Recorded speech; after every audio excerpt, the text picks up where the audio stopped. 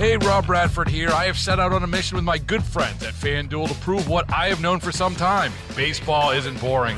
Now I have a daily podcast to prove it with some of the most notable people in the baseball world, screaming baseball isn't boring from the mountaintops, or at least agreeing to come on our show. Players, managers, GMs, and yes, even the commissioner of baseball, Rob Manfred. It has been a constant wave of baseball's most powerful voices. So join the revolution. Subscribe and soak in Baseball Isn't Boring. Listen on your Odyssey app or wherever you get your podcasts. You'll be glad you did. Joining us on the Trocaire College Live Line, we turn to Geoffrey Skelley, Senior Elections Analyst with ABC and 538's, talking about a number of things. First, Jeff, I do want to start with George Santos and just what exactly you've seen in this matter.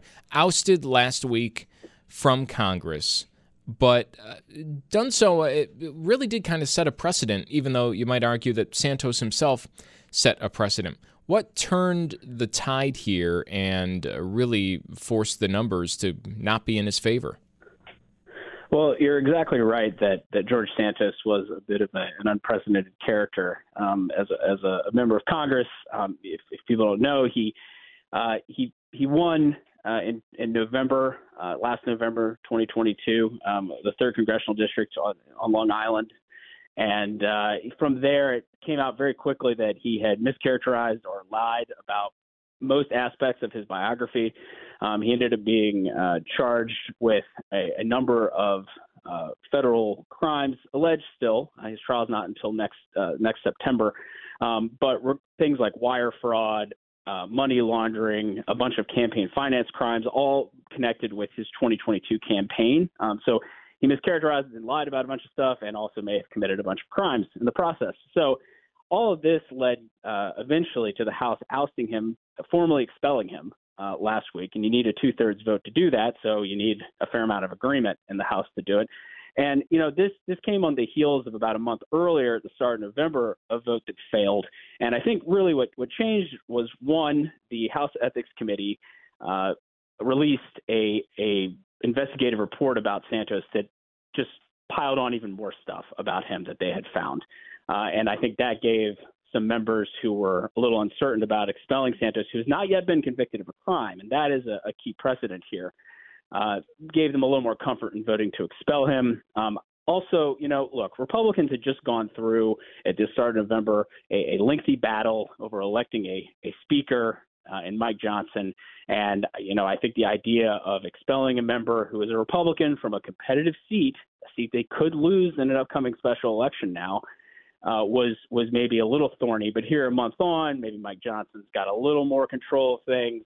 Maybe the calls from New York Republicans, many of whom wanted Santos gone because they don't want to have to answer questions about him for the entire 2024 campaign, was enough to get Republicans, or at least half of Republicans, on board with expelling him, along with almost all Democrats. And that's how you got the 2/3 majority. All right. Well, the 4th presidential debate is tomorrow night, and it's a smaller field. What was the threshold this time? Who's participating?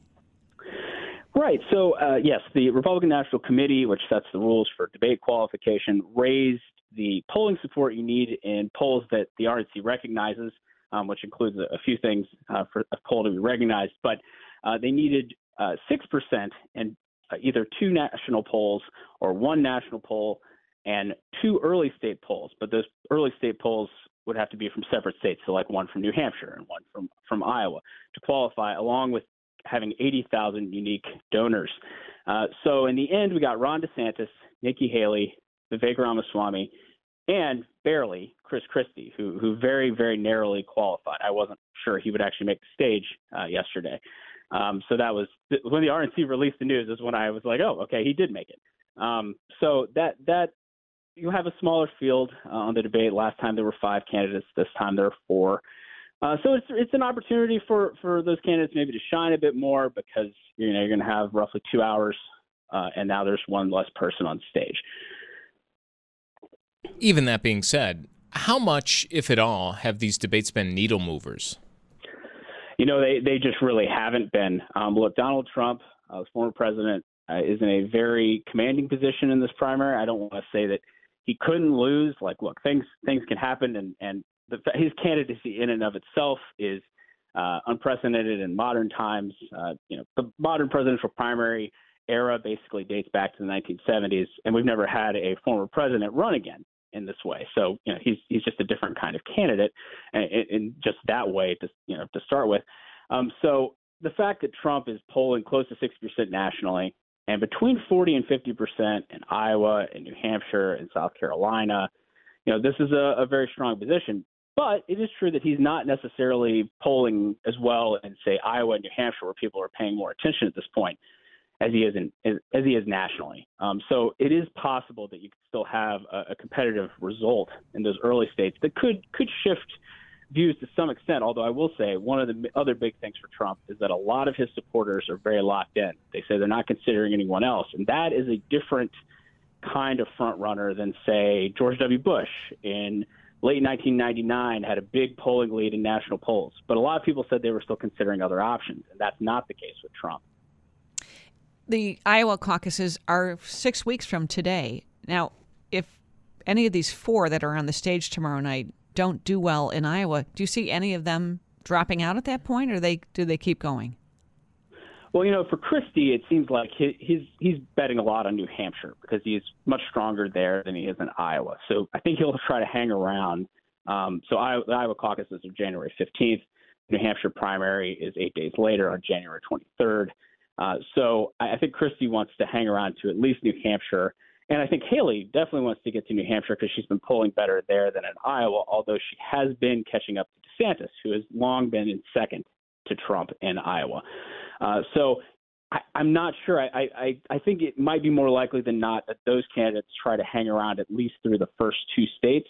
In previous cycles, you'd have some weaker candidates who got very little vote in Iowa who would then drop out and didn't try to hang around until New Hampshire. But this time around, it's a smaller field, in part because Trump is in such a strong position. You just don't have quite as many candidates running. So that might lead the few who are remaining to stick around. All right. Well, Jeff, thanks so much for joining us. Geoffrey Skelley with 538 and ABC News, talking a little bit about what these debates do in terms of moving people and maybe not much so far. We'll see if that changes this week. Hey, Rob Bradford here. I have set out on a mission with my good friends at FanDuel to prove what I have known for some time. Baseball isn't boring. Now I have a daily podcast to prove it with some of the most notable people in the baseball world, screaming baseball isn't boring from the mountaintops, or at least agreeing to come on our show. Players, managers, GMs, and yes, even the commissioner of baseball, Rob Manfred. It has been a constant wave of baseball's most powerful voices. So join the revolution. Subscribe and soak in Baseball Isn't Boring. Listen on your Odyssey app or wherever you get your podcasts. You'll be glad you did.